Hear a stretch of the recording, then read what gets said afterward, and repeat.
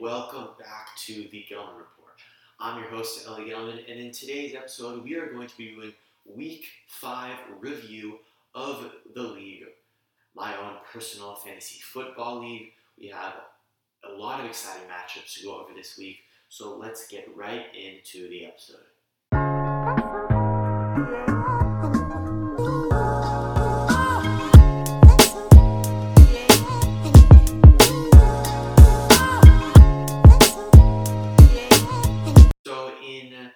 This week's episode, or this week's matchups, we had a lot of close matchups, which is not so common in our league.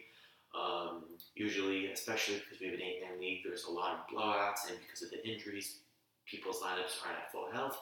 But we had a lot of close matchups this week, so let's get right into them. And as I was just saying, we had a close matchup, but we had a lot of close matchups, but this matchup was not close at all. Feeling my balls, 169, Saquon ACL 110. So a 59-point win for Johnny. And Johnny actually had 7 players with over 20 points. That's why he scored 170 points. I think that's the second most points that a team has scored in our league, only behind Ariel with 183. So a lot of scoring in this first matchup for Johnny, being carried by that strong top 5. DJ Chark had a pretty bad game. Darren Waller with a solid game. Miles Sanders had a very good game along with that Ravens defense. And Randy Bullock with only 3 points, a pretty bad game. So, of course, Johnny won with 170 points. But then you go over to Robert's team, and he just his team did not play well. He did have a solid game from his top 3, Teddy, Josh, and Todd, but then Tyler Lockett really underperformed with only 4.4 points. And then you had Stephon Diggs, who had a good game, but 10 points is kind of underwhelming. He has a missing wide receiver here because there was some complications with him putting in a player. It wouldn't have really mattered because he lost by 59 points, but Travis Kelce had a very good game. Jerick McKinnon with 0.5 points. And then everyone else, his defense and his kicker had a solid game. So Robert's team played okay, pretty solid, but it scored 110. But if your opponent is scoring 170, you're most likely not going to beat them. So a tough loss for Robert. Now is in last place in the league while Johnny moves up to second.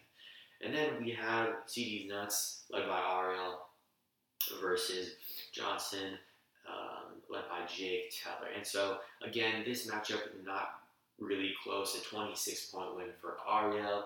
Ariel had great performances from Russell Wilson, Darrell Henderson, Tyreek Hill, Calvin Ridley, Hunter Henry had a solid game, so did CeeDee Lamb. And then solid performances all around from his team, and that led him to score 125. On the other side of this matchup, Jake really had a tough,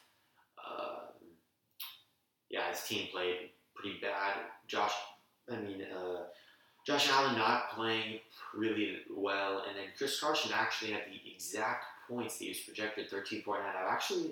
I've never seen that before. That's really interesting. David Johnson with only 10, and Boyd, Ertz, and Juju Smith-Schuster get all under 5 points. A really bad game for all of them. And so, Jake was he had solid play from his top players, but from those role players cannot get solid numbers. And lost by 25 points. That moves Jake down to 6th place with a record of 2-3, while Ariel is still at 3-2. Ariel's at 3-2 and still at 3rd place.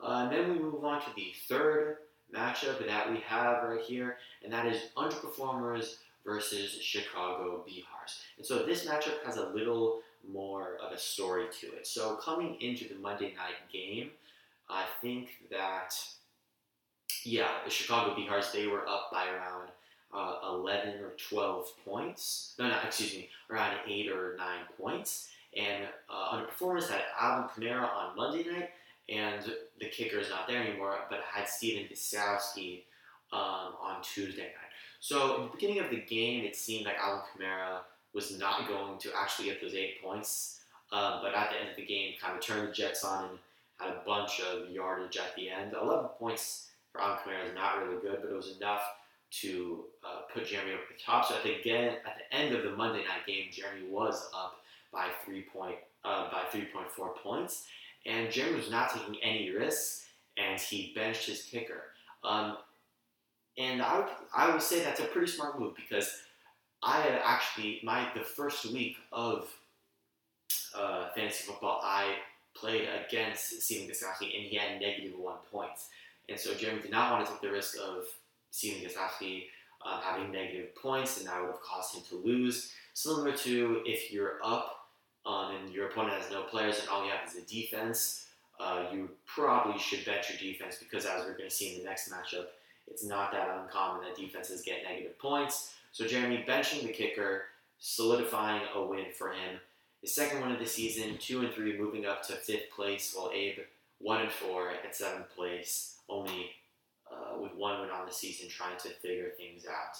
And then we move on to the last matchup of the week, my matchup, and I would say the most exciting matchup of the week. And I know it does not look like this was a close game. Thinking back, actually, the Jeremy Abe matchup probably should have been the matchup of the week, but I'm a little biased, and I chose my matchup as the matchup of the week. So we're here already, so we got to push forward. And so yeah, this is a matchup I won by around 18 points. And so first, let's just go over each team, kind of how the players did. So our quarterbacks did not play well. Of course, Dak Prescott had that devastating injury and only finished the game with 12 points.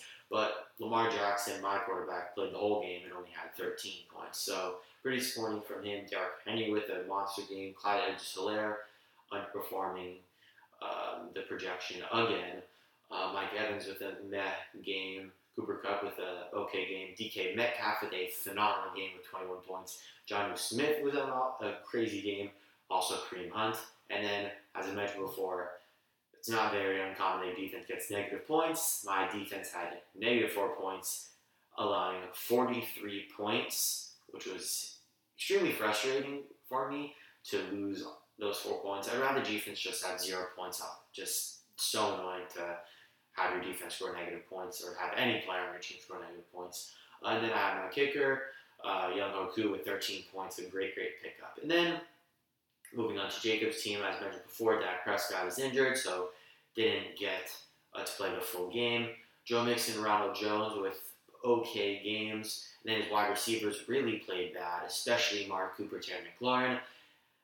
Keenan Allen with a solid game, Mark Andrews, and A.J. Brown playing really well, especially and along with the Rams defense and Rodrigo Blankenship. Into the Monday night game, I was actually up by, I think it was 12 points, and then Keenan Allen caught that touchdown on the first drive, and then I was down actually by around 3 points, and then, but not thankfully, you don't like to see any injuries, especially in fantasy football, but he did not play the rest of the game. He had some back spasms, and he didn't play the rest of the game.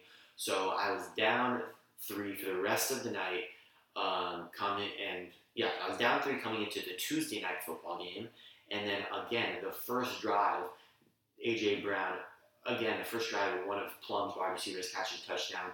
A.J. Brown catches a touchdown on the first drive of the Titans. And then that puts me down by like 8 points, I think.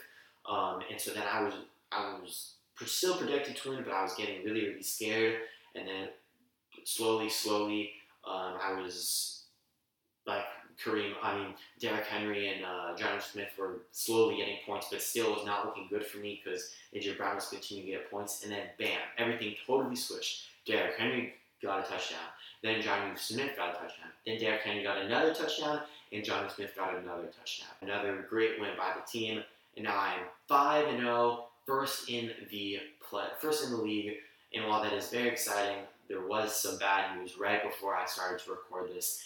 There was a breaking news that Le'Veon Bell did sign with the Kansas City Chiefs, which brings Clyde Edwards-Helaire value down a lot, which is very upsetting, but I thank God I do have a lot of running back depth, and that is going to help me, hopefully, be the champion this year. And so that is the end of the matchups. Now let's move on to the stud and dud of the week. And I actually am going to put for the dud of the week someone from my matchup, of course not on my team. I'm going to put Amari Cooper. So he only had 2.1 points, and you could tell there was a lot of players you could have said that got it. Terry McLaurin, Jarek McKinnon, but I think Amari Cooper, he was projected 9.5 points, and he only scored 7 points under his projection, and he was playing against the Giants, one of the worst defenses in the NFL, and you could say that he only had 2.1 points because Dak Prescott was injured. But if you actually look at the game log alongside with how his points are scored, when Dak Prescott was playing, he had 1 reception for 9 yards. And then when Andy Dalton was playing, he had, I think, another 2 receptions for 12 yards. So he actually statistically has played better with Andy Dalton. And so so either way, he had a bad game, and you can't just say it was only because Dak Prescott didn't play. And I think that he is the stud this week because if he had a better game, and 20 points for Amari Cooper against the Giants is not so unrealistic. If he had 18 more points, Plum would have won the game, and I would be 4-1, while Plum would be 4-1 as well. So I'm going to have to give the stud to Amari Cooper for that lackluster performance. And then I'm actually going to stay in this matchup, and I'm going to give the stud of the week. I'm sorry if I keep calling Amari Cooper the stud of the week. He is the dud of the week. Amari Cooper is the dud of the week. Now I'm going to give the stud of the week to my wide receiver, DK Metcalf. So in the beginning of this game, DK Metcalf, the first drive, had 1 reception for 13 yards. So looking pretty good. And then for the rest of the half, he didn't have any receptions. At the half, he had 1.3 points, and I was very nervous. I needed better production from my wide receiver 1. And then in the third quarter, he catches a touchdown, which puts his total up to around 9 or 10 points. And then the last drive, the game-winning drive for the Seahawks, he gets, I think, 50 yards that whole drive and a touchdown, which puts the total up to 21 points, which really helped me win this week. So I have to give him the stud of the week for that amazing performance. Of course, people are going to be the members of my fantasy football are going to be upset that their player didn't get to the stud, but sorry, DK Metcalf deserved it this week and played extremely well. So yeah, let's just look at the standings right before we ended the episode. At the bottom, we have, with a record of 1-4, you have Saquon, ACL, and Chicago Bears. At 5-6, you have underperformers and Johnson with a record of 2-3. And then at 2, 3, and 4, you have a 3-way tie for Thielen, CDs, and a cup of Joe. And then you have me all the way at the top with a record of 5-0. But hopefully things go well with my Clyde Edwards-Helaire situation, and I still being able to have the success I've had so far. So yeah, everyone has started off pretty strong. I would say besides the last 2, hopefully they can pick it up and make the league a little more competitive and interesting. And yeah, so that is the end of the episode. Thank you guys so much for listening or watching, depending on what platform you on. Make sure to follow me on Twitter, subscribe on YouTube, and follow on Spotify and Apple Music.